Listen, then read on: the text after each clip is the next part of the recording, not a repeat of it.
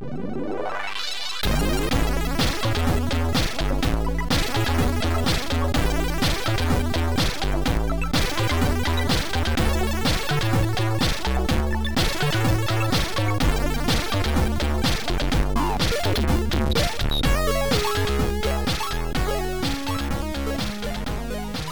right, everyone, welcome back to another episode of the Drunk Friend Podcast, at number 15. As always, we are your hosts. I'm Travis, joined by Alex. Alex, how's it going? It's going. How are you? Yeah, better this time than last time. I know last week you sounded like work was giving you a hard time.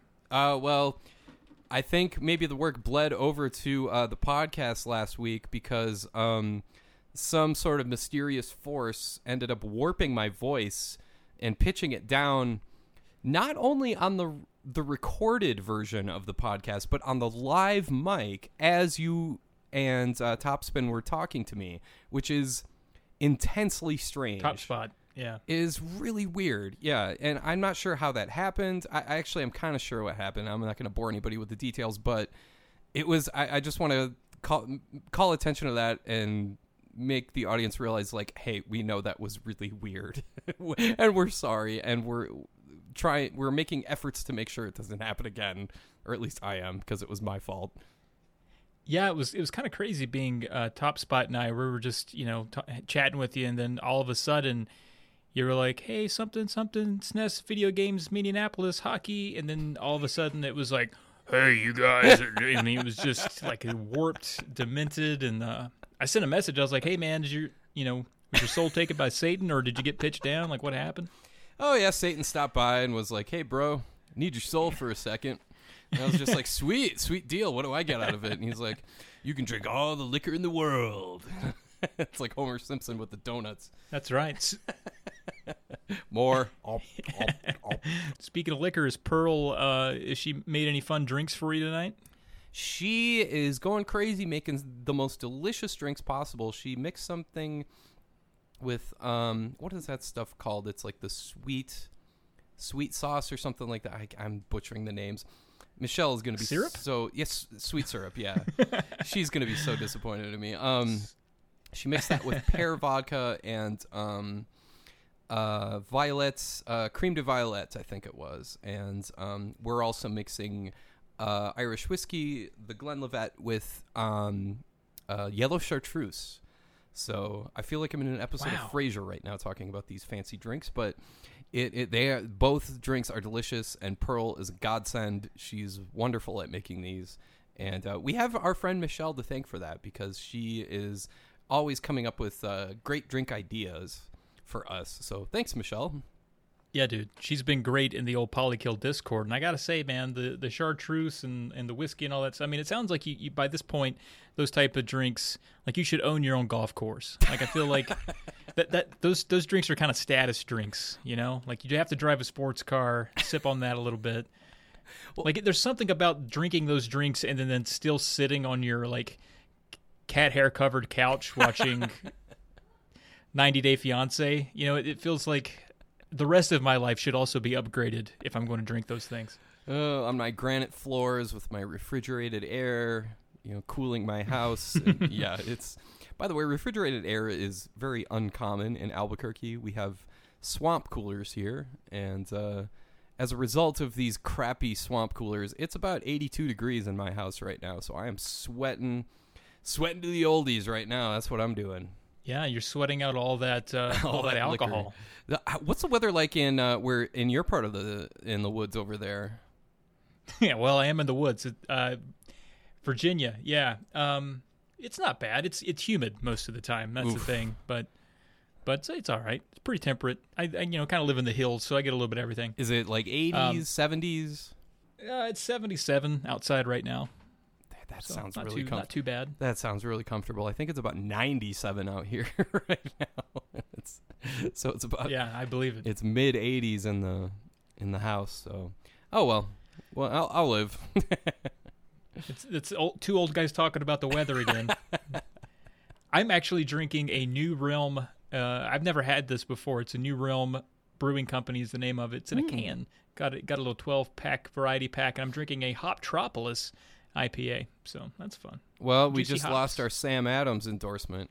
I just got an email right now, the second you said that, saying, "How dare you?" No, I'm just kidding. No, that's I was pretty happy to see that variety pack come to an end. To be quite honest with you, so sorry, Sam. Sorry about that. Sam But, Adams cruising through the himself variety is packs. turning in his grave. But no, that sounds good. I've never heard of that stuff before. That sounds good though. Yeah, me neither. It snuck right up on me. Nice. Actually, the only reason I got this is not really a good story or a funny story, but when I was at the supermarket, I was going to get a 12-pack of beer or a crate or a case of beer. Part of most of the coolers were blocked off because the guy that was stocking them had dropped a box and there was like beer and glass everywhere, so I Ooh. couldn't get to any others except this one. So Oh, wow. God said, "Take this home." That was the sign from the good Lord, I'm sure. So, It had to be. anyway. What Yeah. was there a light coming from the sky spotlighting that particular? Oh, I was like, is that a and voice chorus in the of cooler? angels? Yeah, it was just like that. So anyway, I didn't get it for free though. The Angels could have helped out a little more if you ask me. jeez. But Angels, I know, at least so I had pick, to pay for it. at least pick up the bill. Angels, come on! If you're gonna sing from the Seriously. heavens, just at least fork over some cash. Toss a $5 in. You know what I'm saying? Speaking of tossing money at things, Super Game Station. Of course, we have the Drunk 5 discount code. If you go to supergamestation.com for the rest of this month, I know there's only a couple days left, but for the rest of this month, you can go there, get some retro games. We know, you can't get out thrifting these days. You can't go to the flea market, but you can go to supergamestation.com. Use that Drunk 5 discount code for 5% off. And I mentioned that again because it seems like one of our listeners out there, some high roller, probably drinking chartreuse mixed with whatever whiskey. They went out and they got an Earthbound from that website, which is pretty incredible. I got a text from Super Game Station that was like, "Dude, you won't believe what just happened." So that's cool. Whoever out there got that Earthbound with the discount code, that's awesome. We appreciate it. That's so cool. I love it. That's really, really cool. You're helping out a local business, first of all, which is tremendous. Yeah. And I'm looking at the website now, and I can't help but be selfishly consumed by the fact that Uncharted Waters New Horizons is still on the website for $39.99. If any of you out there listening buy that game, I will come to your house and give you a good talking to because I want that game. I just have to wait until the end of the week before before my paycheck comes in, and I want to make sure I get it. But Uncharted Waters New Horizons is a very, very good game. It's one of the rare Kawaii games that's actually very good, and it's an open-ended. It's an open-ended. You mean it's not boring as hell? Yeah, it's not boring just as hell. maps for hours. Yes, with a broken ass UI that's like impossible to use. No, this game is actually really good. It's really fun, and the soundtrack is amazing, and it's a fantastic game because it's like the Super Nintendo version of Pirates, Sid Meier's Pirates, I should say. It's not quite as polished as that, but it is pretty dang good. It's a really fun game. I don't own it on cartridge, but I have played it a lot, and I've always wanted to own it. I think $40 is a fair price for that game, considering the amount of content it has, because it's a rare open-ended 16-bit game. So I really, really want to get this. Please don't get it before I do. Listen, if you do, that's fine. I'm just, being facetious and whatever. Enjoy the game. But I really want to get it, and I want to get it from this place. So just thought I'd throw that out there. Say, you come into someone's house and give them a stern talking to. That could be a kink, That could be that could be a Patreon perk for you if you really wanted to. People A might sign up for stern that. talking to. Listen, You son. get some weird requests. It's gonna be like Mongo when he approaches British Bulldog in the garage. Listen, son. Yeah, that's so good. If you Inside joke there, folks. to let the audience in on that, you have to check out What Will Mongo Do Next on Twitter. It's just a series of it's my gifs and videos of maybe the worst, the most. I don't know. He's a terrible wrestler, but he's entertaining because he doesn't know what he's doing. It's hilarious. It's like the Mystery Science Theater of wrestling. It's a delight. Every clip is just hysterically funny because he's so awkward. And he's not a natural wrestler. He's a football player. He was the nose tackle for the Chicago Bears throughout the 80s and early 90s, and he decided it would be a good idea to get into wrestling, I guess. And he's such an awkward fit for pro wrestling, and it shows. Every instance of every one of his matches shows. And it's just hysterical. And there's this one, my favorite clip of all time of him is when WCW apparently was like, okay, let's put you in a feud with British Bulldog. We don't know what else to do with you, so go fight Bulldog. I was like, okay. So he goes, he walks in, Bulldog's just hanging out, having his coffee, having a nice evening, I guess. And Mongo just walks up to him and just starts talking like, listen, boy, you don't sit there drinking coffee when a man's talking to you, boy. And he slaps the coffee out of his hand, and they start brawling. And even the announcers are like, oh boy, here we go. It's Mongo and Bulldog. Oh boy. They can't work up any enthusiasm because it's so lame. And I just can't get enough of it because it's just so funny.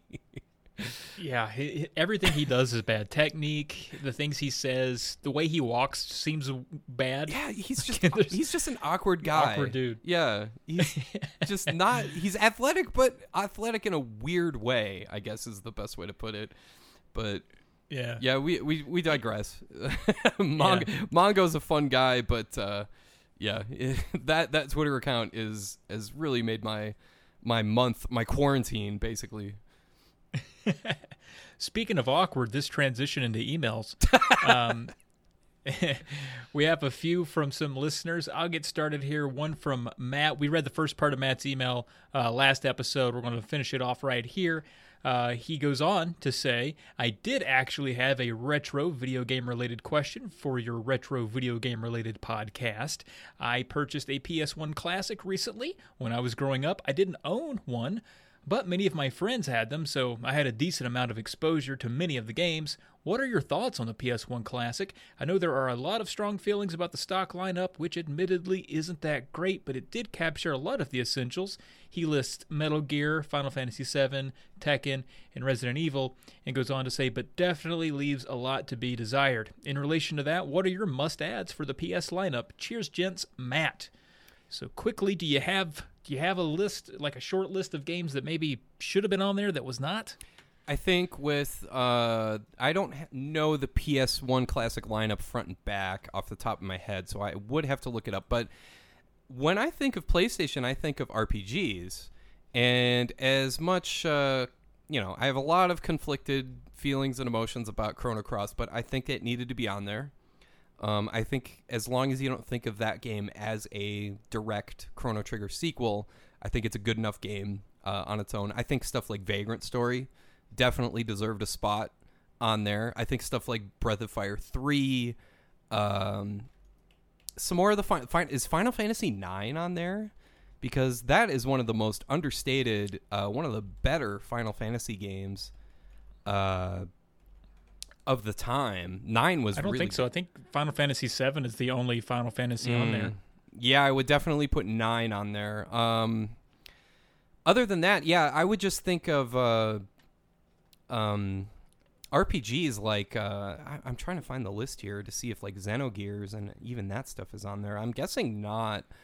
But yeah, just no Xenogears. Yeah, more RPGs is what I would say. More roleplay, because that's what I think of when I think of PlayStation. It was kind of the golden age of a lot of those bigger, it felt like a continuation of what the Super Nintendo started with games like Breath of Fire 2, Lufia 2, Chrono Trigger, all that sort of stuff. So yeah, the fact that that was kind of ignored. Yeah, I'm looking at the list now. Oh, geez. Yeah, there's nothing on here for, Saga Frontier. What? You got Wild Arms. Oh, Wild Arms is good, yeah. But Saga Frontier like was on the Japanese release. Why? Oof, that's rough. Siphon Filter is good, though. That's a good one. But yeah, just more role-playing game stuff is what I wish was on there. What about you? I'm surprised that Parasite Eve is not on the North American version. That's a surprise. That would have been a good ad. When I think of the PS1, I actually think a little bit more some of the platformers and stuff. Like, well, if you consider Tomb Raider a platformer, I mean, it's mostly that. Tomb Raider, though, is a game that I think of, the whole series. For sure, PS1. And Crash and Spyro. I know there's certainly licensing issues and all that stuff that comes into play with that. But those are the games that I think of when I think of the PS1. So, yeah, it's not a great lineup. I mean, there's really... maybe even Medieval. And maybe that's kind of niche, but I think of that game, too. I've never even heard of that. What is that? Yeah. What is that game? Oh, it's like a... I don't know. It's... sort of an open, I don't even really know how to explain it, to be honest with you, but you're like a little skeleton guy. It's kind of like goofy, spooky, 3D action. Oh, sorry to put you on the spot there. I was just like, hey, that sounds cool. But yeah, I'm not seeing a lot of... It's pretty cool, actually, yeah. I'm not seeing a lot of other stuff here. Like, okay, Rayman, that's good. Resident Evil Director's Cut, that's good. And then there's like... Jumping Flash, Intelligent Cube, huh? Like, it's just some very strange choices here, but yeah, very odd for sure. Next one from Captain. He's emailed us before. Thank you, Captain, for reaching back out. We always appreciate it. He says, "Hello again, guys. After listening to your podcast today, I decided to listen to another one. Not ours. He listened to the Completely Unnecessary podcast with Pat Contri and Ian Ferguson. Two good guys there. Yeah, good and guys. Pat mentioned two good guys there. And Pat mentioned a new wrestling game coming out soon. It's called Retromania Wrestling and is the direct sequel to WWF WrestleFest. I know Alex has covered that game in the past, but I thought I'd let you guys know in case it wasn't on your radar. Great podcast again today, Captain." So, what do you think of Retromania Wrestling? I know graphically, just looking at screenshots from me, it passes the eye test. Oh, for sure. Yeah, definitely passes the eye test. It looks like the initial release date is sometime in July 2020. I'm really excited for this because I love WrestleFest. It's very simple gameplay. I would almost say it's button mash gameplay, but the big selling point was the pixel art. It was the larger than life sprites. It was you got Mr. Perfect and Big Boss Man and Demolition and Legion of Doom and all those guys, and we do in fact have Legion of Doom in Retromania Wrestling, and it looks fantastic. It's on Switch, PS4, Xbox, and PC, and I swear I'm not being paid to say this. And what I really like is that there's a bunch of ECW guys in this from the Blue World Order. Back when ECW was really hitting its stride in the mid-90s, when they were like a parody of mainstream wrestling, their spin on the New World Order was the Blue World Order. And so they had Big Stevie Cool instead of Big Daddy Cool, Stevie Richards. And he's one of my all-time favorites. I love Stevie Richards. And there's also the Blue Meanie and... I forget the third guy, but it's not in front of me at the moment. But Hollywood Nova. Hollywood Nova, yeah. Supernova became Hollywood Nova, yeah. He's a very good wrestler. And we've also got guys like Colt Cabana, Tommy Dreamer, another ECW guy. Austin Idol, holy cow, that's a name from the past. There's a lot of... And Johnny Retro. Is that a spin on like Johnny Nitro? That's crazy. Yeah, I'm really excited for this game. Oh, yeah. It really looks good, and I'm excited to... The pixel art, especially, is... You can't help but be excited when you see it. So, yeah, heck yeah. I may do a Thursday video on this once it comes out, because I love this kind of stuff. It's right up my alley.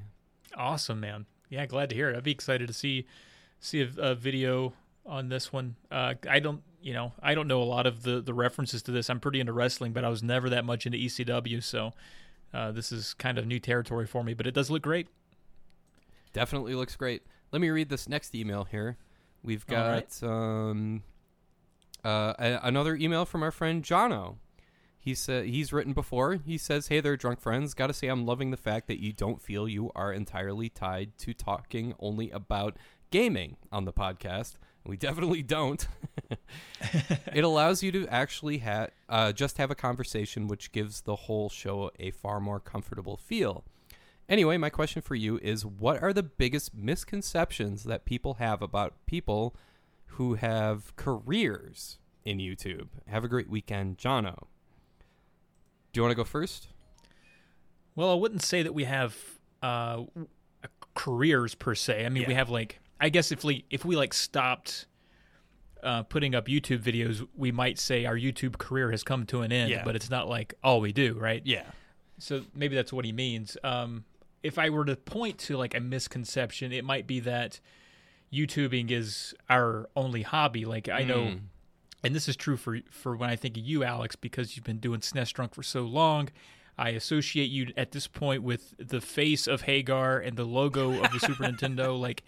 Like everything about you and your videos is now somewhat synonymous with the Super Nintendo as a whole. And so if you were to tell me like, yeah, and on the weekends I like to go fishing, I'd be like, no way. There's no way. First of all, you don't have the time for that. And two, you're only Super Nintendo. That's all you think about. I know this because that's all about you I've been exposed to. So I think that's kind of a misconception, is that we are 100% what we, produce. And I think even with Pam recently of Cannot Be Tamed, she just started a makeup channel, and so she has an adjacent a hobby adjacent to gaming as well that you might not expect. So, what about you, Alex? Do you have a misconception, or do you have something about you that a side hobby that maybe listeners wouldn't know about? Yeah, I think you hit on it really, especially with the first part. Especially like YouTube isn't my career. I do have a job, a regular 9 to 5 at a community college, and I don't treat that lightly. I really do like the people that I work with. I like the work that I do, and I am very, very thankful for the opportunity that I have to work where I do, because it's a community college, and it's kind of in the center of town. And we do a lot of outreach toward, helping education become a priority for more people that need it, so to speak. That's really something that's always been very important for me as a person, because not to get off on too much of a tangent, but, I kind of got off to a bad start when I got into the workforce. I was working at call centers, and you know how it is, and especially in the United States, where it's like, okay, you've got call center experience, on your resume. That means you will get nothing but call center jobs forever and ever, as long as you live. And I got kind of trapped in that throughout my 20s, and it was miserable. And then I managed to catch on. I got very lucky, and managed to catch on with a school and in Minnesota, and that really changed me big time, because it was like, oh, these people that I'm talking to on the phone and online, on chat and whatever, on email, these people are trying to better themselves. Like, they're really honest to goodness people that are just like, hey, I want to go to school. I want to, whether it's, trying to get a bump on their pay, or if they just want to, go through on a promise that they made their parents or they made their significant other, like, hey, I'm going to go get a degree. And I hear those stories all the time, and it always touches me. And so I am pretty passionate about education. I think it's really, really important. I'm not thrilled with how the education system in this country is structured, where you have to pay all these thousands of dollars to show you have a piece of paper, and you're pressured to make a decision when you're 18 years old about what you want to do with the rest of your life. I think that's completely unfair and stupid. It's like, I didn't know what I wanted to do with the rest of my life until I was like 30. Like I think that's just ridiculous. So yeah, that's just me. But I mean, I just to put a bow on this one, I just got my second advanced degree, and I'm 35, and I still have no idea what I want to do. The thing for me was, when I didn't know what I wanted to do, I just kept going back to school. Yeah. Can't do that forever. Got to figure it out. No, you're not alone with that either. That's how my old roommate Jessica was, where she got her doctorate in clinical psychology.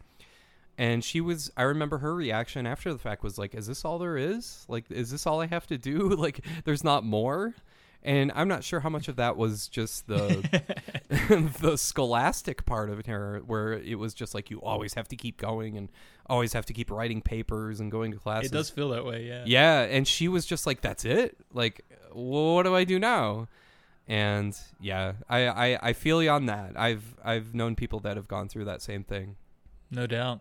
All right, so now I guess it's time for our main event. We have our guest coming on, should be familiar to a lot of folks, but if you've not heard of Mega Drive Profile, I think you're in for a treat. Alex, you go a little ways back with this guy. Oh, he's tremendous. He does great work with, and you know, his title is very prescriptive. His title is very descriptive. Mega Drive Profile. He does big time profiles on the games that he loves. And that's what I admire about this guy. He doesn't waste time with games he doesn't like. Whereas weirdos like me, I like understanding why I don't like games. Whereas this dude is like, hey, I like what I like. I want to understand why I like it, and I want to explain to other people why I like this. And exactly what he likes is run and gun stuff like Alien Soldier, Gunstar Heroes, Eliminate Down. A lot of games I am terrible at that I will die within the first 20 seconds of playing. Adventures of Batman and Robin's another one. I'm awful at that game. But this dude has got all that stuff down. And I really like his format because you can really feel the passion about how he feels about these games come through on his videos. He really takes a lot of time to explain. He has a lot of respect for his audience, I would say. He goes through it's almost like a Game Facts video. Yeah, exactly. So to speak. Yeah, he does a very thorough job of like, hey, once you get to this part of the game, here's what you do. I really appreciate about that channel. So I'm really excited to talk to him. Yeah, man, he's got some of the best music too in a lot of his videos, and like you said, it's like some of it's like a walkthrough. He's very skilled, which adds some credence to everything he says. So without further ado, Mega Drive Profile.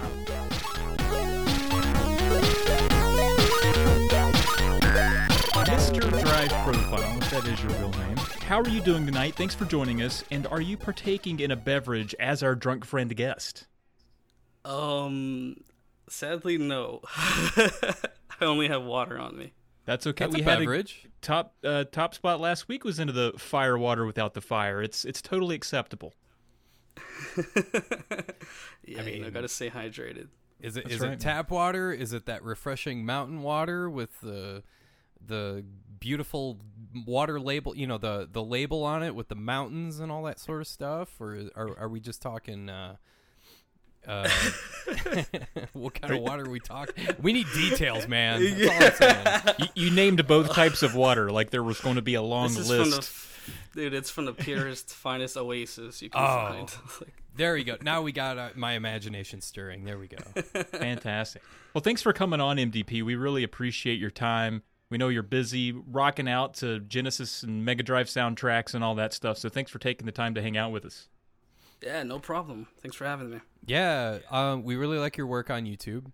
So, first of all, to start this out, I gotta ask, why do you hate the Super Nintendo? And I want you to show me on the doll where the Super Nintendo hurt you. Well, I would point towards the power button because that's what makes it work. That's a great response right there. No, seriously though, like I saw that in another interview that you did not too long ago with another website that shall not be named.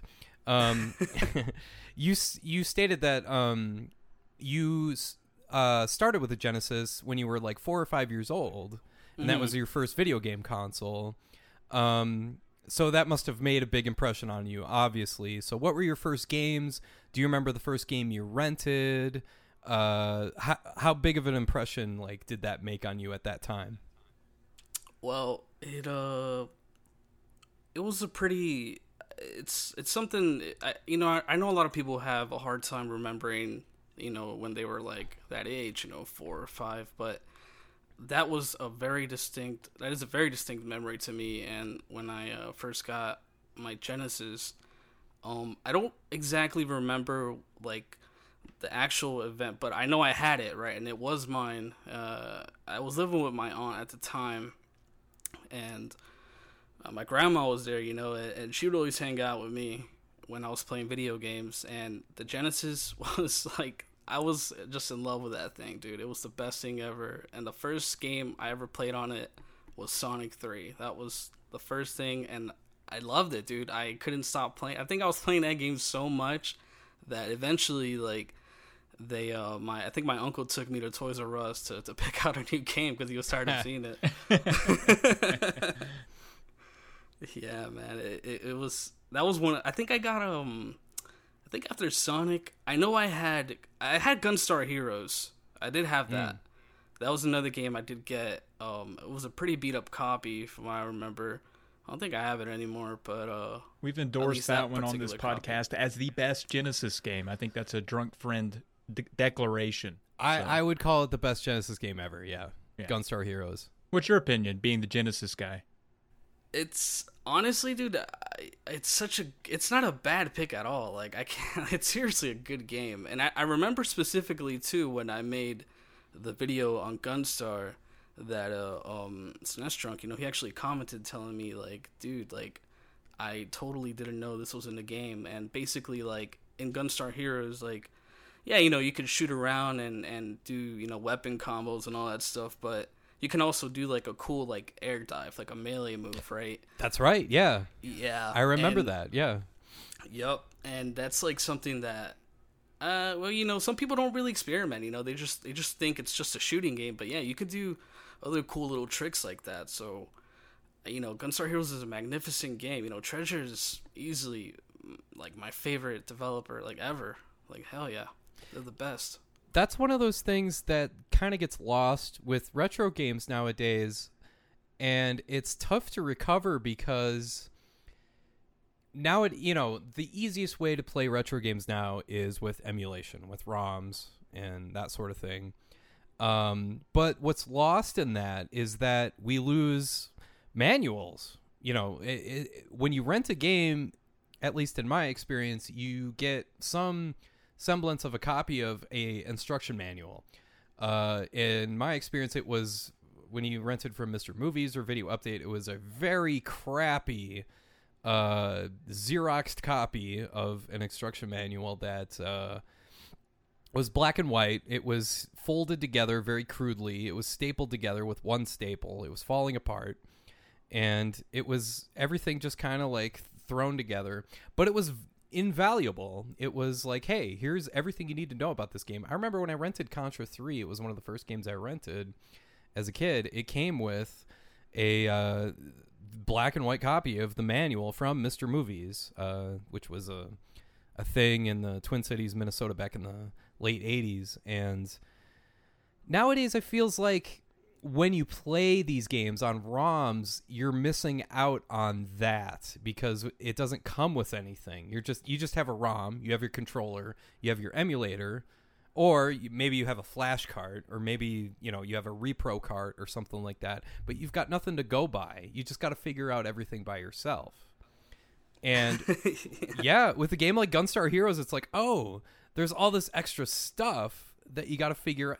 There's all the, you might not know that there's extra functionality with that kind of stuff. So I feel like Genesis games have a little bit more of that, especially the run and gun games like Alien Soldier and Gunstar Heroes. Dude, yeah, absolutely. Like, wow, I couldn't I couldn't put that in better words. Like, there's just things that developers, when they make these games, at least back then, when they make them, that you would have no idea, like, unless you read the instruction manual. Like, you would probably play the game for 10 years and you wouldn't know anything until you read it. Like, it's amazing. And one of the coolest things about at least on Genesis, because I'm not too sure on Super Nintendo, but I know on the Genesis, like, Sega Retro has an expansive archive. Like, I mean, they go really deep into preserving all the game covers, and especially the instruction manuals. They're all in PDF format, and you can read through them in case, like, you decide to load up a game, like, now, right, in the present time.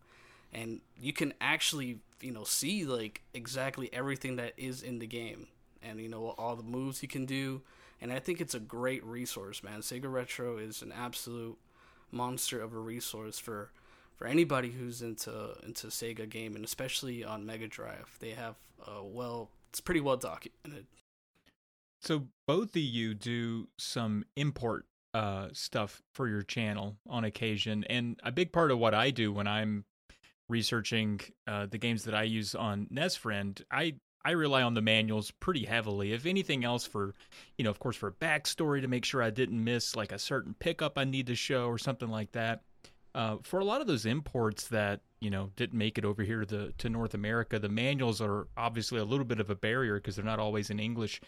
Are there resources where those are translated? How do you guys sort of navigate that part of the video making process?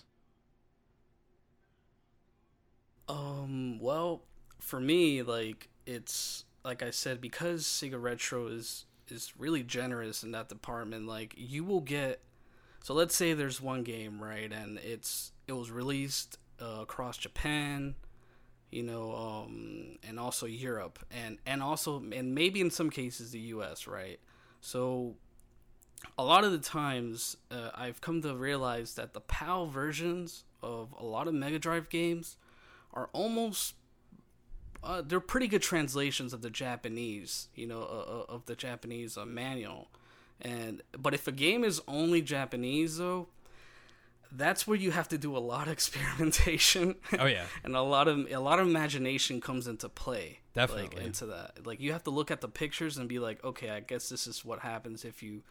Sometimes they'll use like the actual buttons inside, like in between, like the kanji or whatever, and you kind of gotta like scrimmage and just figure it out. Like, yeah, it's you gotta use a lot of your imagination when it comes to that. Some games are real self-explanatory, like like you don't really need to really even read the manual sometimes. Like it might not even be necessary. So yeah. Yeah, I was just curious if there was some resource out there that actively translated any of those that weren't already in English. There's certain games, like for Super Famicom, I know that they're so straightforward that they just put them up as is without even bothering to put up an English translation at all on the Virtual Console. For like the Wii, I think one game was Do Re Mi Fantasy. I think it's, what is the subtitle, like Doki Doki no Dai Boken or something like that, like something adventure. But they just didn't even bother translating that game at all. They just like left the Japanese text in the game. They're like, okay, this is good enough. We're just going to put it up on the Wii console or Wii Virtual Console. And but as far as manuals go, I think that's the next big frontier, I guess I would say, is that we're still getting big translations done on all these big role-playing games, but I can't think of any manuals that anybody has bothered to translate yet. That seems like the next big thing. Like I don't think there's anything that's even approached that like at all. That's a good point you bring up, Travis, though. It's like, yeah, that is a great point. It's like, we still have all this work to do.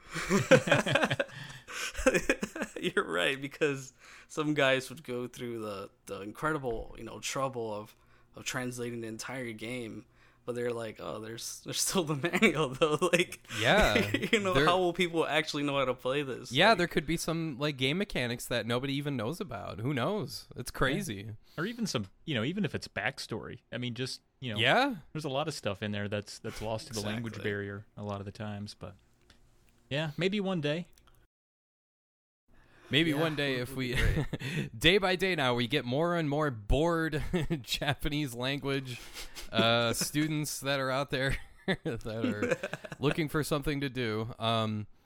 So I wanted to ask you, MDP, what were the first games that you rented as a Genesis fan, and were there anything that kind of took you by surprise? Were there any like games that you were kind of like at your wit's end, like say for example, like, oh, this game is checked out, it's the game I wanted to get, I'll settle for this? Like, was there any experience like that where it was like, oh, I'll settle for this game and it turned out to be something really good for you? Well, I gotta be honest, and I gotta say that I don't think I actually rented a Genesis game before, and the reason why is because, and I should have probably disclosed this too, but I was pretty young back then. Like, I mean, I was a kid. I was like 4 or 5 by the time I got my Genesis, and I think a lot of the stores didn't really carry those games anymore. At that point, the PS1, the N64 were like, and the Dreamcast were like the thing. That's all you would really. I distinctly remember seeing that a lot. Like, I don't think I found any Genesis stuff.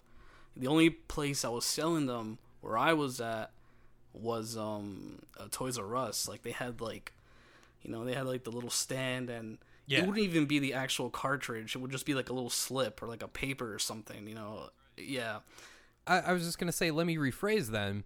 When did you first discover emulation, and when you start getting into like, or I maybe not even emulation, just like collecting and finding out more about the Genesis, if there are any games that you came across, whether it be with finding stuff on eBay, finding stuff on Amazon, or finding stuff via emulation, if there's anything that took you by surprise, or anything that you really would have, that you found that you really liked since you started this hobby. That is a great question.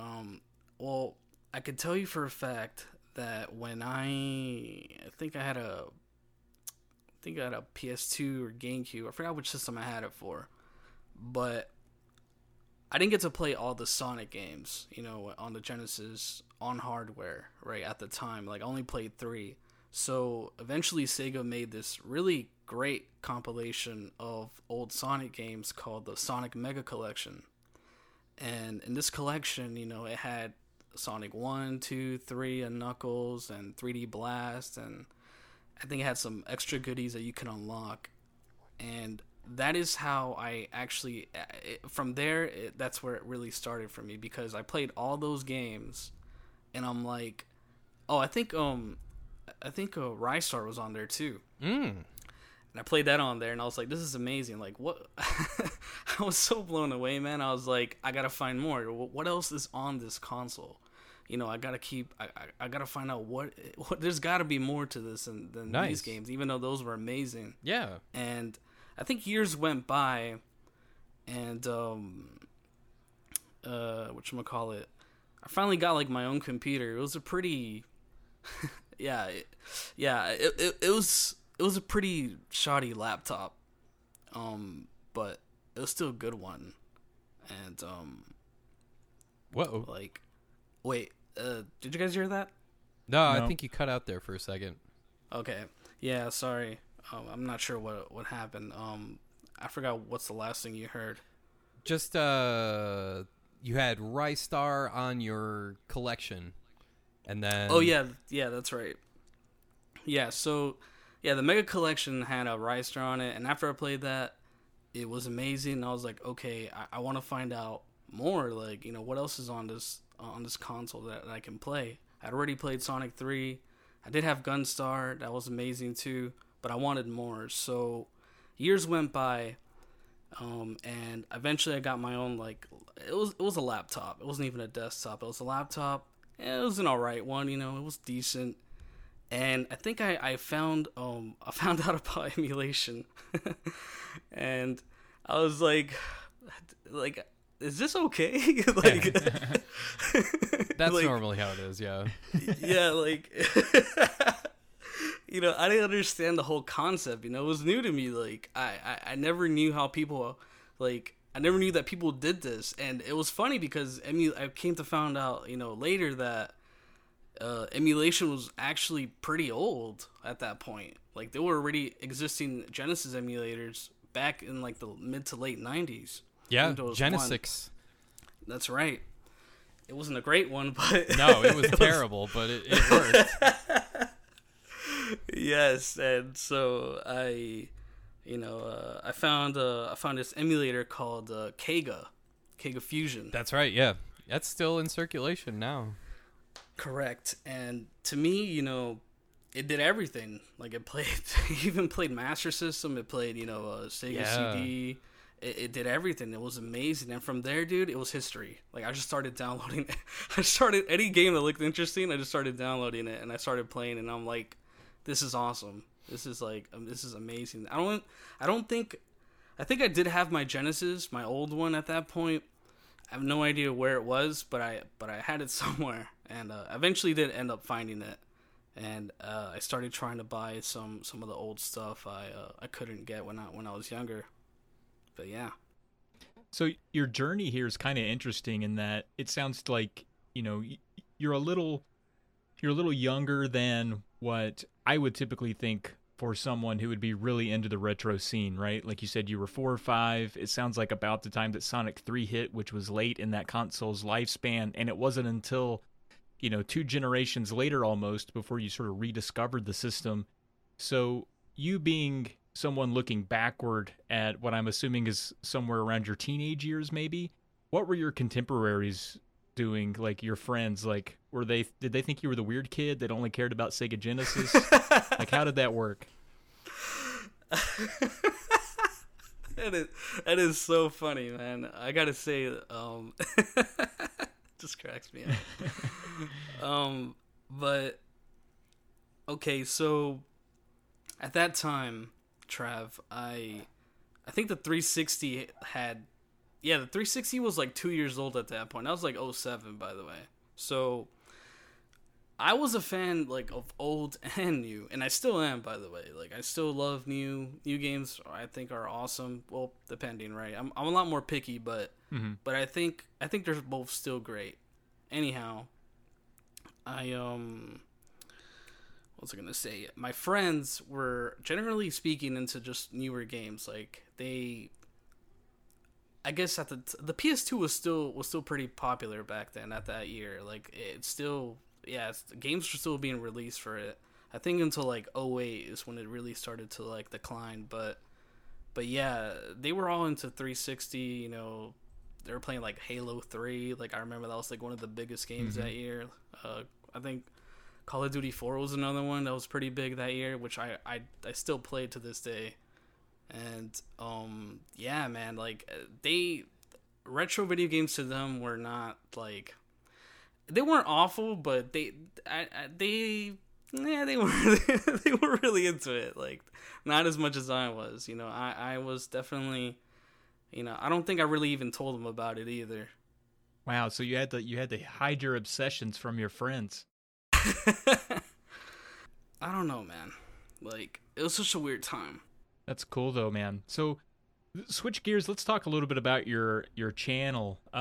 A few of your videos take on a much longer tutorial format, and SNES Drunk and I certainly consider anything over 6 minutes to be like super duper long. So your much longer tutorial format. Some of your videos extend to 30 minutes or so.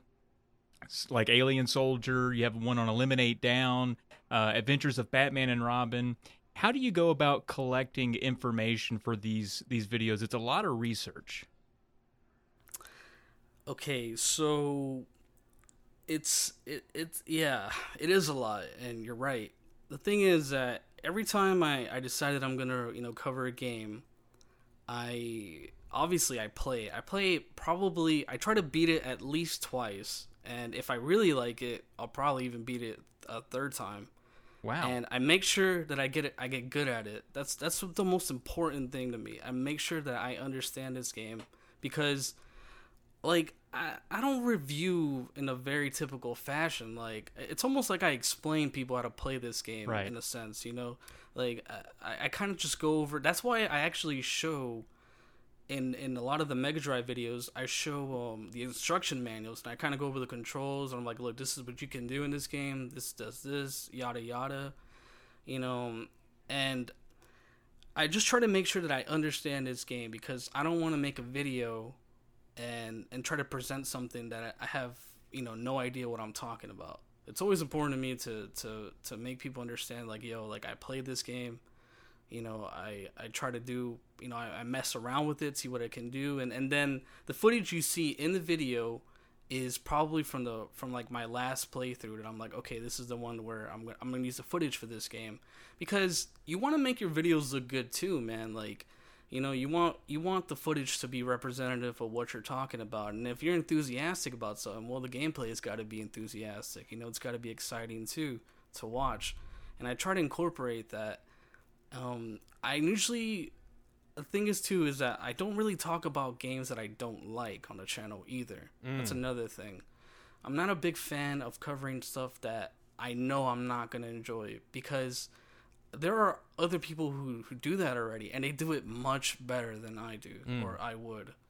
So it's never a big thing for me to play a game that, especially one that I'm not into or I just don't have any interest in. It's not really my thing, you know. I try to show games that I think are really cool, that I think people would play, and that's just, yeah, you know, it just looks awesome. Something that anybody would enjoy, or at least I think would enjoy. Yeah, that makes a lot of sense, actually, because thinking about, you know, the energy that your intro has, and like everything's like wow metal, it would be it would be weird if you went through like that whole ride at the beginning for you to just be like, meh, this game kind of sucks. Like, it would totally be a very tonal shift. So I think that's good, actually. I like that. So that's kind of reassuring in that if you do subscribe to Mega Drive Profile, you're going to get, you know, pretty good vibes and see some pretty good games. I think that's good.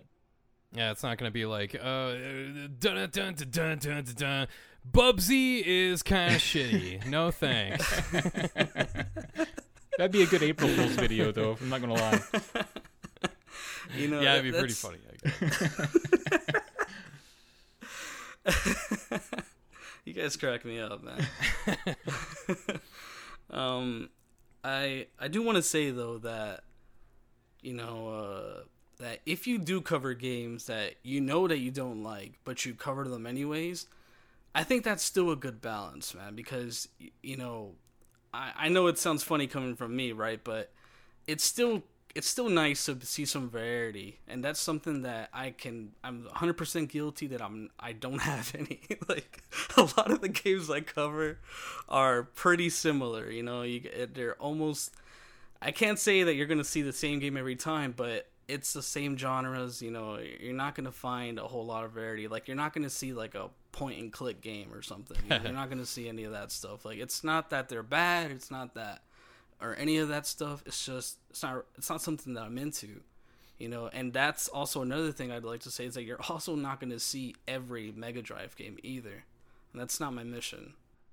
Do you hear that, SNES Drunk? He's not going to do all the games on Earth. Why not? You're not like gonna some people. You're not gonna do Bill Lambier's Combat Baseball on Mega. You know, didn't he have a Mega Drive port on? I don't know. I'm just. Just, you know, I think I've gotten people telling me like, "Hey, dude, you know, do video on this game." I hear you on that. I get that, you know, all the time. Yeah. and I think to myself, I already know what this game is. Like, I know that I'm not going to enjoy this. Yeah, no, that's kind of what you do. Is like you do like as Trav said, it's in the notes here. It's stem to stern. I don't even know what that means, but I think it's like a sailor, like a ship. I think it's about plants. Some kind of, yeah. What does that mean? I don't even know what that means. Stem to stern. I was, you know, I wrote it in the sheet. I was like stem to stern, which I believe is. Now I'm wondering. I thought it was a botany related thing, but I was going to ask how long it takes to put it together. The whole video, stem to thing. stern. I thought it was like something to do with Howard Stern, but I'm not totally sure. But no, I'm just kidding. I don't think that's right. No, that I think people, you've been doing this long enough now, MDP, that people should understand what they should expect from your channel at this point, where it's like, okay, this is like, especially with the types of games you do, like Eliminate Down, like, holy crap, that game is hard. Like, so I'm curious to ask, like, what other games do you plan on covering stem to stern, so to speak? Like from beginning to end, like what about like Musha or say like some other my dogs are going crazy. Sorry about that. If you can hear that. Oh, I can't. Oh, we'll definitely edit that out. But yeah, are you thinking about other shoot 'em ups like Musha or Thunder Force 4 or anything like that? Yeah, absolutely. Thunder Force 4 in particular has been like, I think I've gotten at least a good couple emails about that. Especially in my Discord too. Like I got someone who's a really big Thunder Force guy, and he's like, "Dude, you got to do Thunder Force 4." And I tell him I'm going to do it, and he's like, "Yeah, but you got to do Thunder Force 1 too." Oh, I know, right? Yeah. You got to do all of them in one big video. And I'm just like, "You know what, dude? I'll do it for you, man." Even though I think that Thunder Force really got its wings with 3 and onward, I think as a tribute to the series, I wouldn't mind exploring the first 2 games as well. So yeah. Let me ask you this, because since we're on the subject, Thunder Force 3 is really, really good on Genesis. It got a Super Nintendo port called Thunder Spirits. Have you played the Super Nintendo port by any chance? I've seen footage on it. Okay. I've seen footage before, and it looks okay. I Yeah. mean, I can hear it in your voice. You're not like all that thrilled with it. Yeah. I don't think it's awful. I mean, obviously there are way better, shmups on Super Nintendo, especially some really sexy looking ones, man. Like R-Type 3 looks absolutely impeccable. For sure, yeah. I was just curious if you played that, how it compares. Like, I was just kind of getting into like, okay, what does the Genesis do better in terms of shoot 'em ups? What makes the Genesis do shoot 'em ups better than any other system? I mean, obviously, number one's probably the speed, of everything. But what in your opinion makes it? What else is there that makes it better, if anything? Maybe there's nothing. Well, I can say that. I'll tell you what, man. I think I should say this first. I think that both Super Nintendo and Genesis, like at their best, have amazing shmups, right?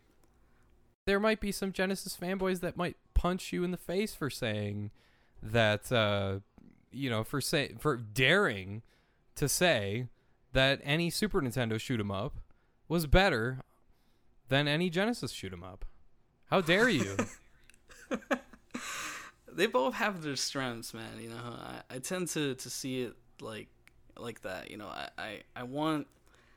You also need to think about one thing too: the developers behind them. That That's matters a great lot. point. Yeah, for sure. That matters a lot. Like, yeah, okay, maybe Technosoft or whoever ported that version of Thunder Force to the SNES, maybe he was drinking that day. Something happened, but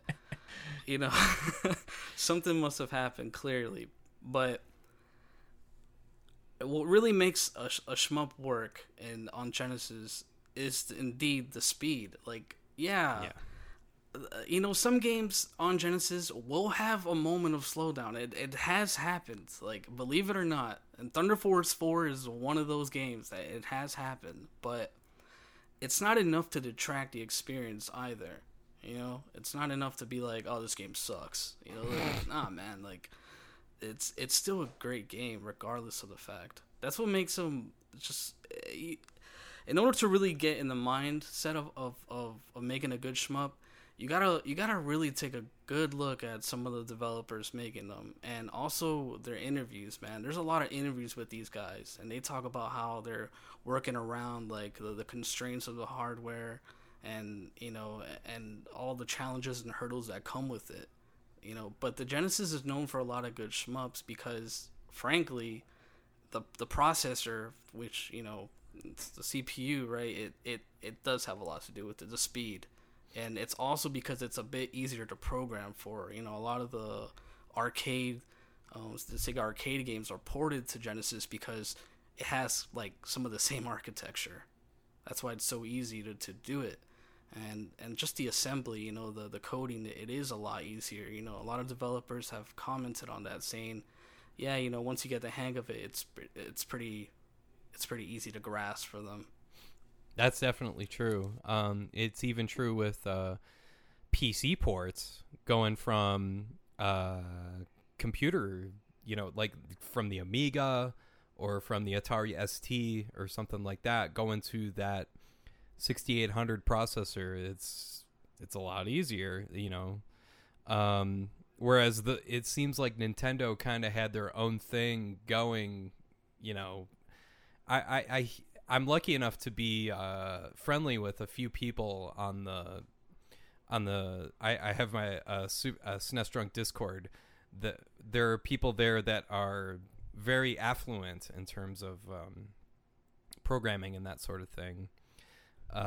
And they often talk about like how much of a pain in the ass it is to program for Super Nintendo and N64 and all that stuff, and they're just like, no wonder nobody wanted to work with these people, because you have to learn an entirely new thing to just make games. And it's like, these guys just want to make games, and you know, of course they wanted to, where the money was in the Nintendo brand for sure, so they would make sure to do that. But if they wanted an easier time of it, they would definitely go to that you know, that easier processor, the 6800 with Genesis.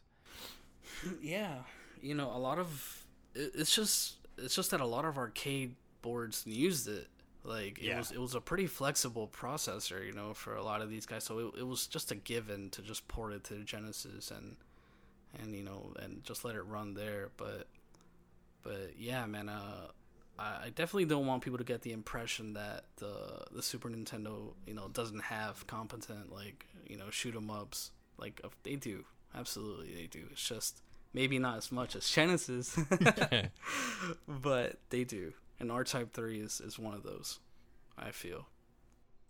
Very cool, man. You change gears here a little bit. You brought up, we talked about Thunder Force there briefly, and is the intro to that you use on your channel, isn't that like a metal rendition of a Thunder Force 4 track?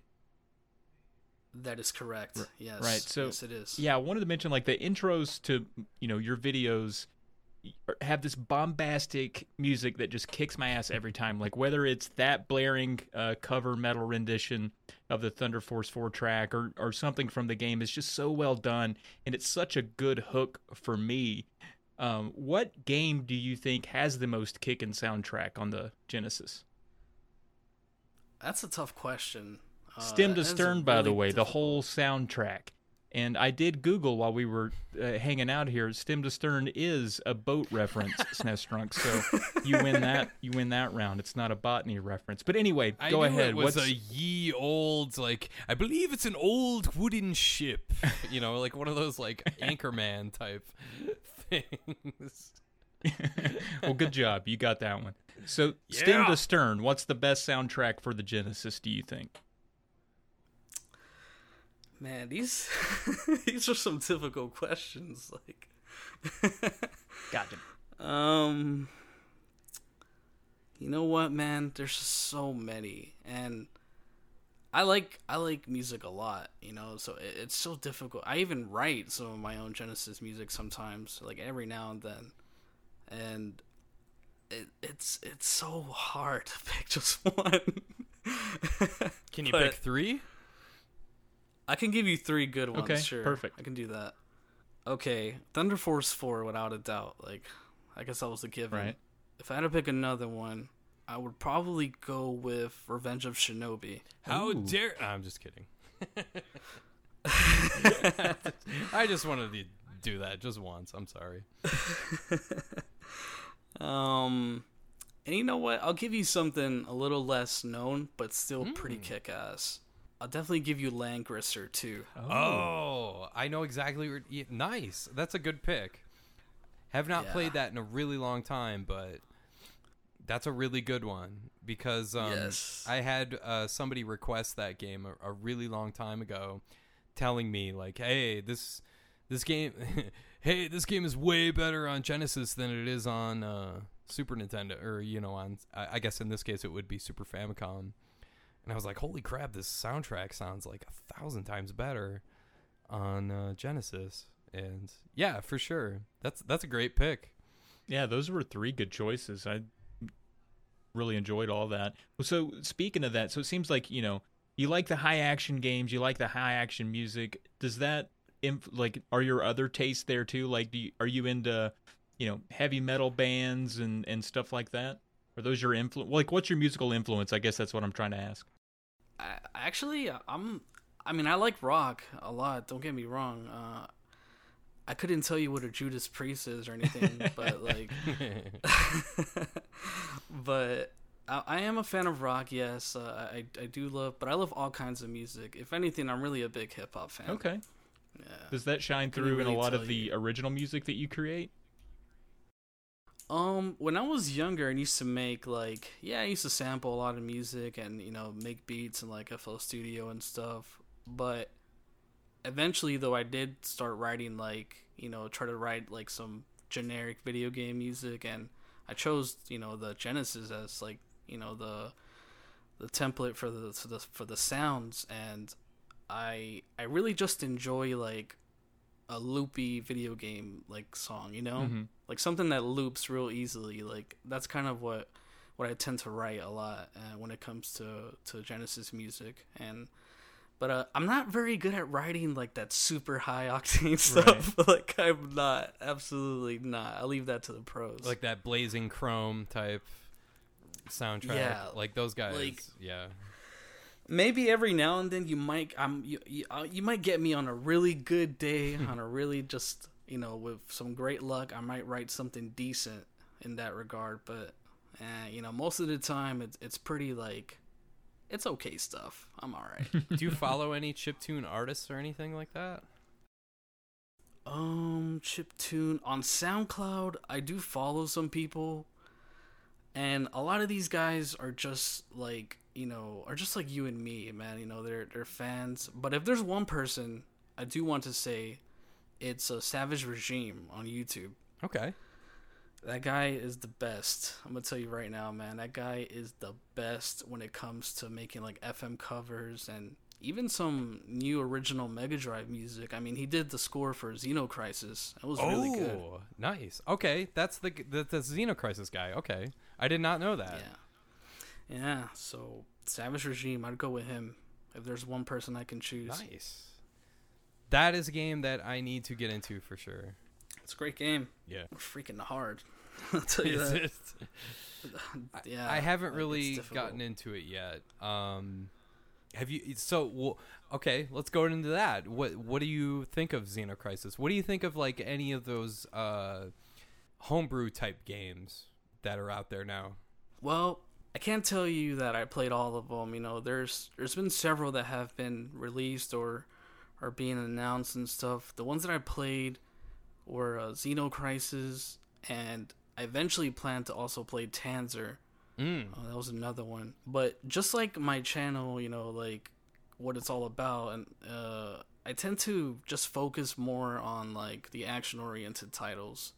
There's been other games like Tanglewood, which look good, and don't get me wrong, they look great. They look, that they have quality to them and whatnot.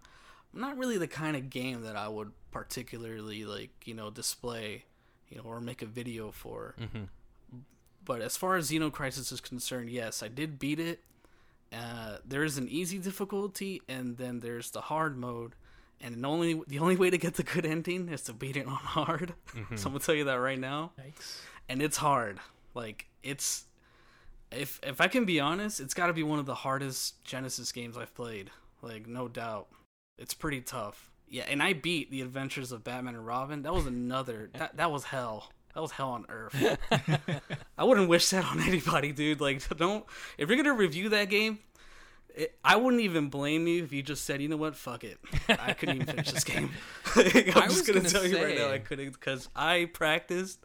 No matter how much I practiced, like, I did beat it, but it was just so difficult, dude. Like, you get to a point where you're just like, am I okay? Like, what am I doing? I was gonna say, give me so hard. Give me your top 4 toughest Genesis games that you've beaten, because yeah, man. But Xenocrisis is awesome. You guys should play it. yeah, I think it's just great, man. Bitmap Bureau, they did an awesome job. I should have been reviewed that game. Like, I had it in the back burner for so long. I even have the footage, but I never got around to writing the script because I'm just weird. Like, my process is so weird.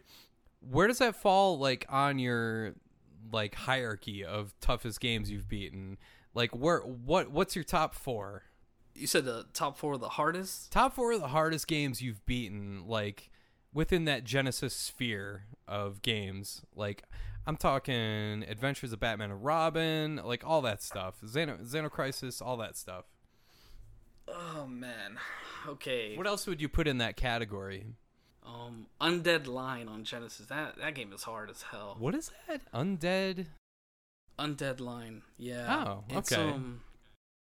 it's a pretty, it's pretty obscure, but it was hard, man. Like, I don't know if you ever heard of Elemental Master before on Genesis. I have, yeah. I've played a bunch of that, actually, yeah. Okay, it's similar to that game. Huh. And it was one of those games that, like I said, dude, I don't think I ever got past the second stage. Like, I don't think I ever got past the second stage for like the longest time. It took me a while to beat that game. That was just one of those games that I couldn't do for the life of me. Like, yo, this is hard as hell. Mm-hmm. And I thought I was decent at games, right? But then I played that, and I'm like, yeah, these guys, those Japanese guys, they're crazy, man. I can't do this. Yeah. Can't do this. I'm looking at a screenshot of it now. It looks awesome. It's like a shoot 'em up in like a graveyard. That's so cool.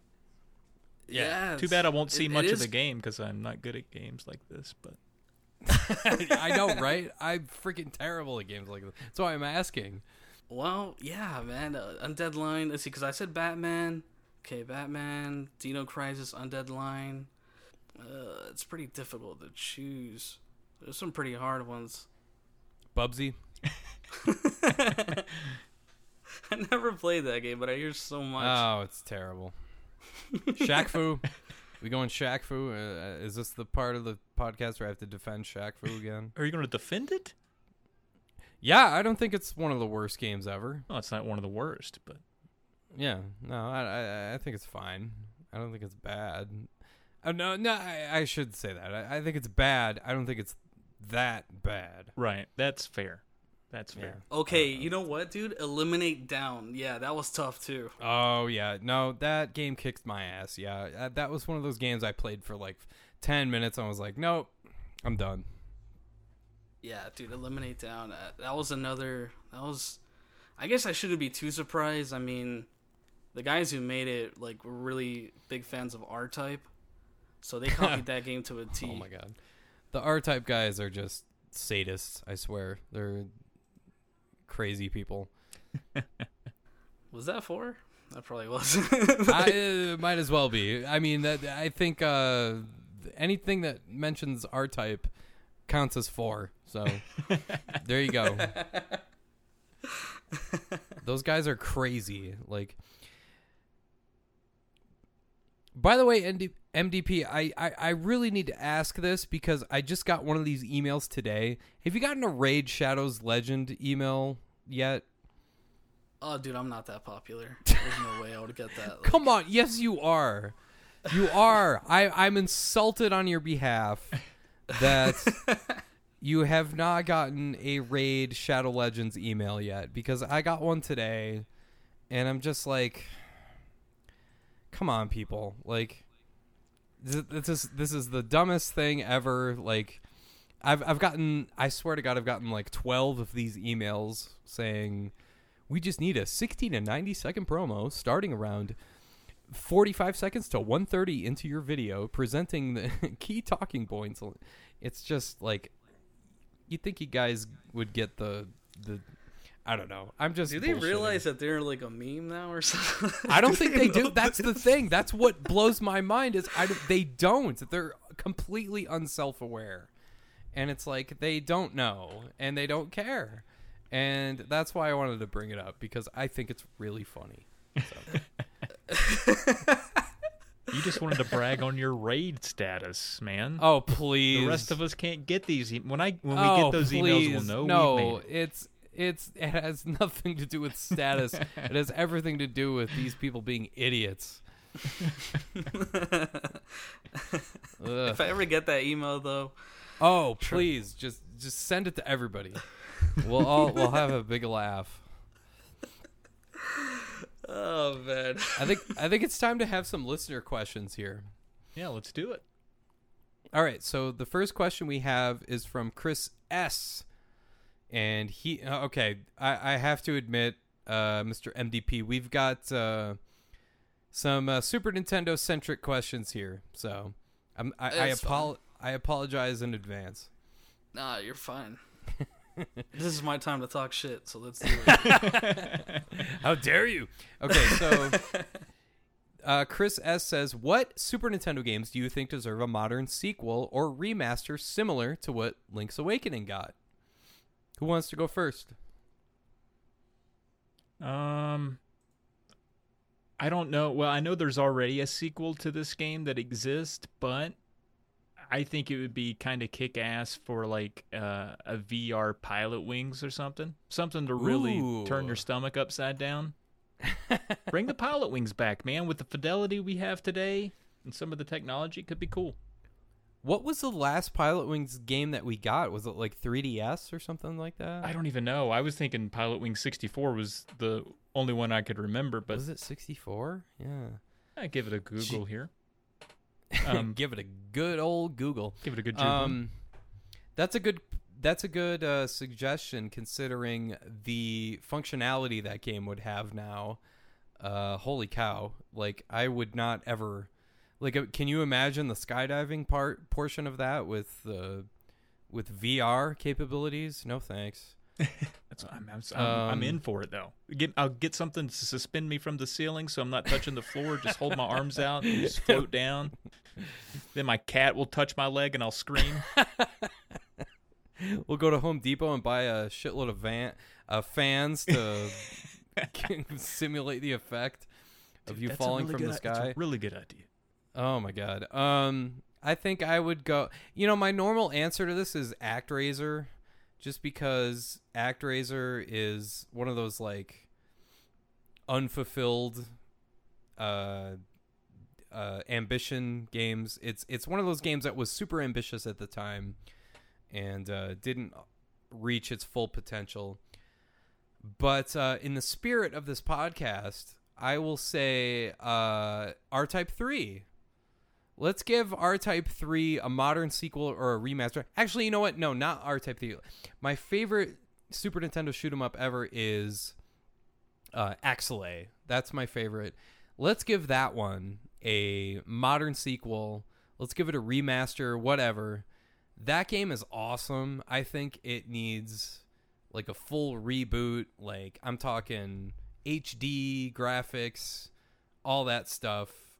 Especially with the boss design in that game. It's super cool. The level design is really clever. I really like that game. I would love to see that. What about you, MDP? What do you think should get what old game do you think should get a modern sequel or a remaster? Does that have to be Super Nintendo? No, it can be whatever you want. You can betray the email entirely. I'm just kidding. I would like another Ristar, actually. They should have made it. They should have made another one or a remaster or something. But yeah, they should have done more with that.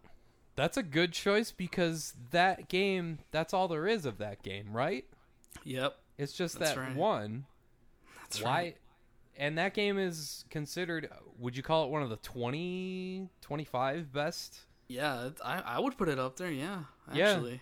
Why wouldn't it get a sequel or a remaster or something? Yeah, I think that's a super high quality choice for sure. Yeah, agreed. It's also I think even though it's pretty popular amongst folks like us, I still think it's kind of unknown to the casual population. I think it's a game that could, if it were brought back in some way, could really really kick up its popularity. I think it deserves a little more attention. Yes, absolutely.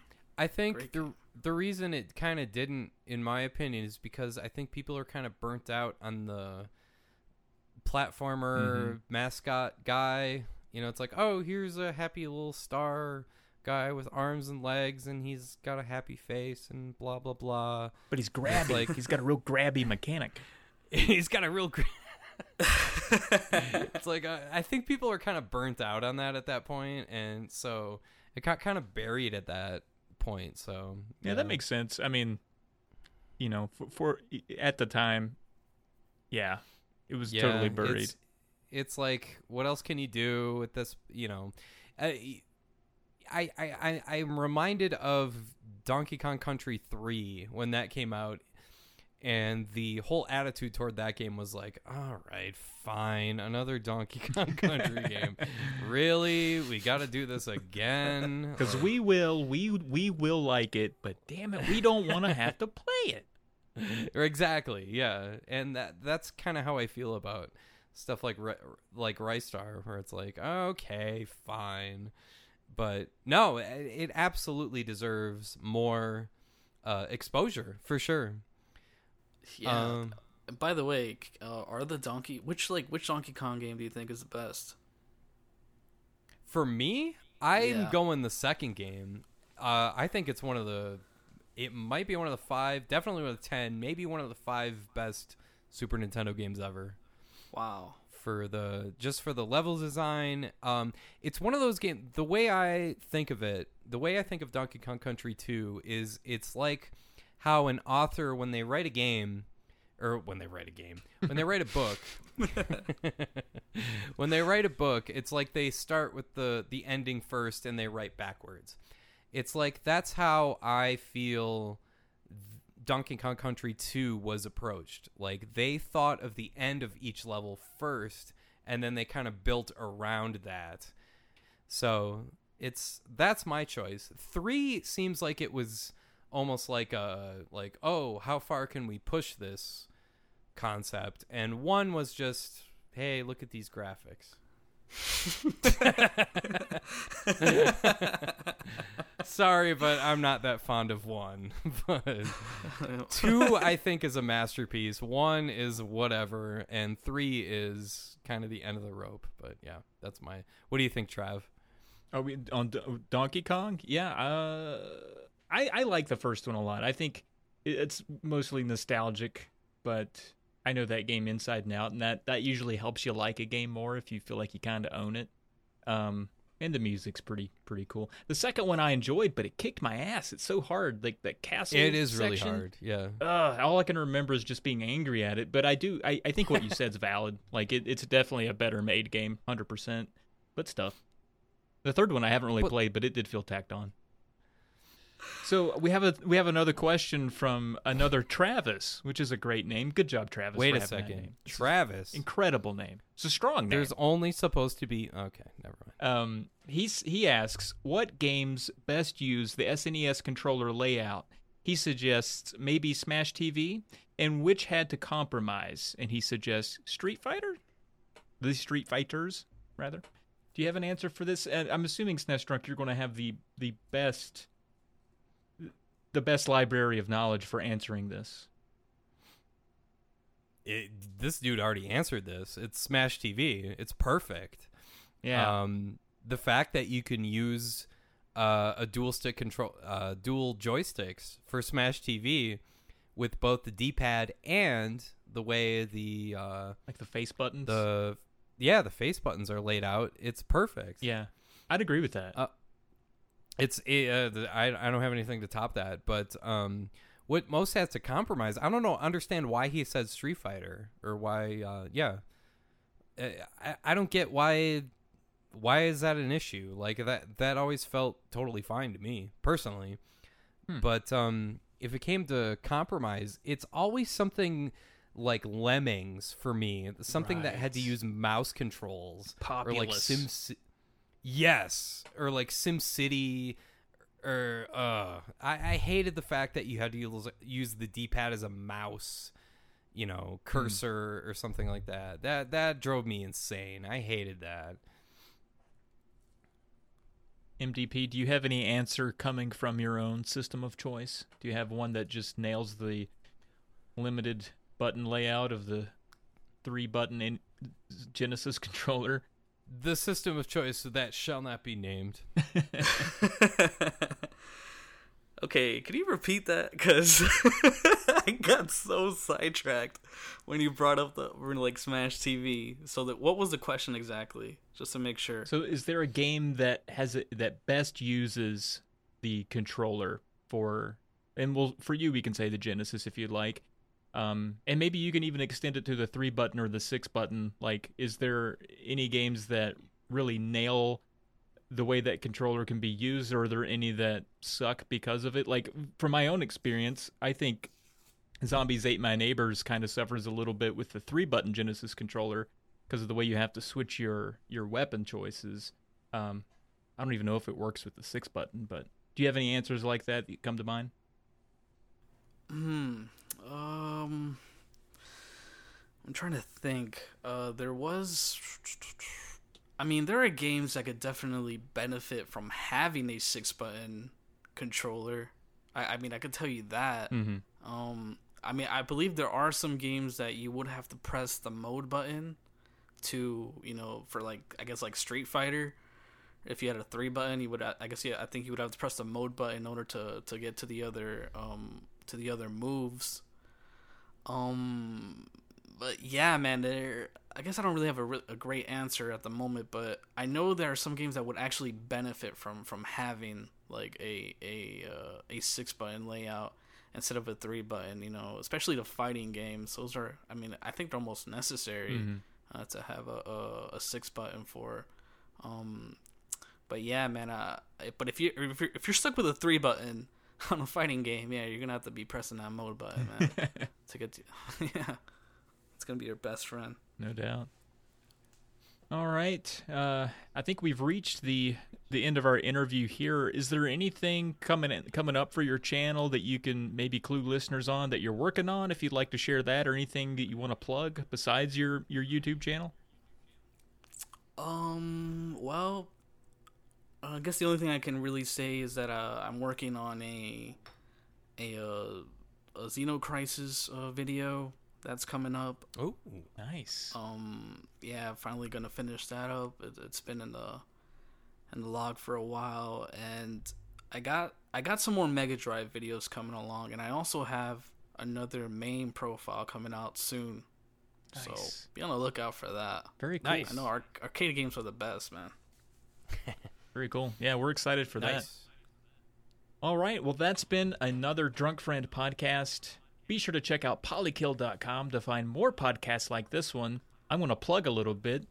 More podcasts like the Polykill Podcast, where my pal Jake and I have a lot of fun chatting about the games we're playing, and we try to make it pretty fun.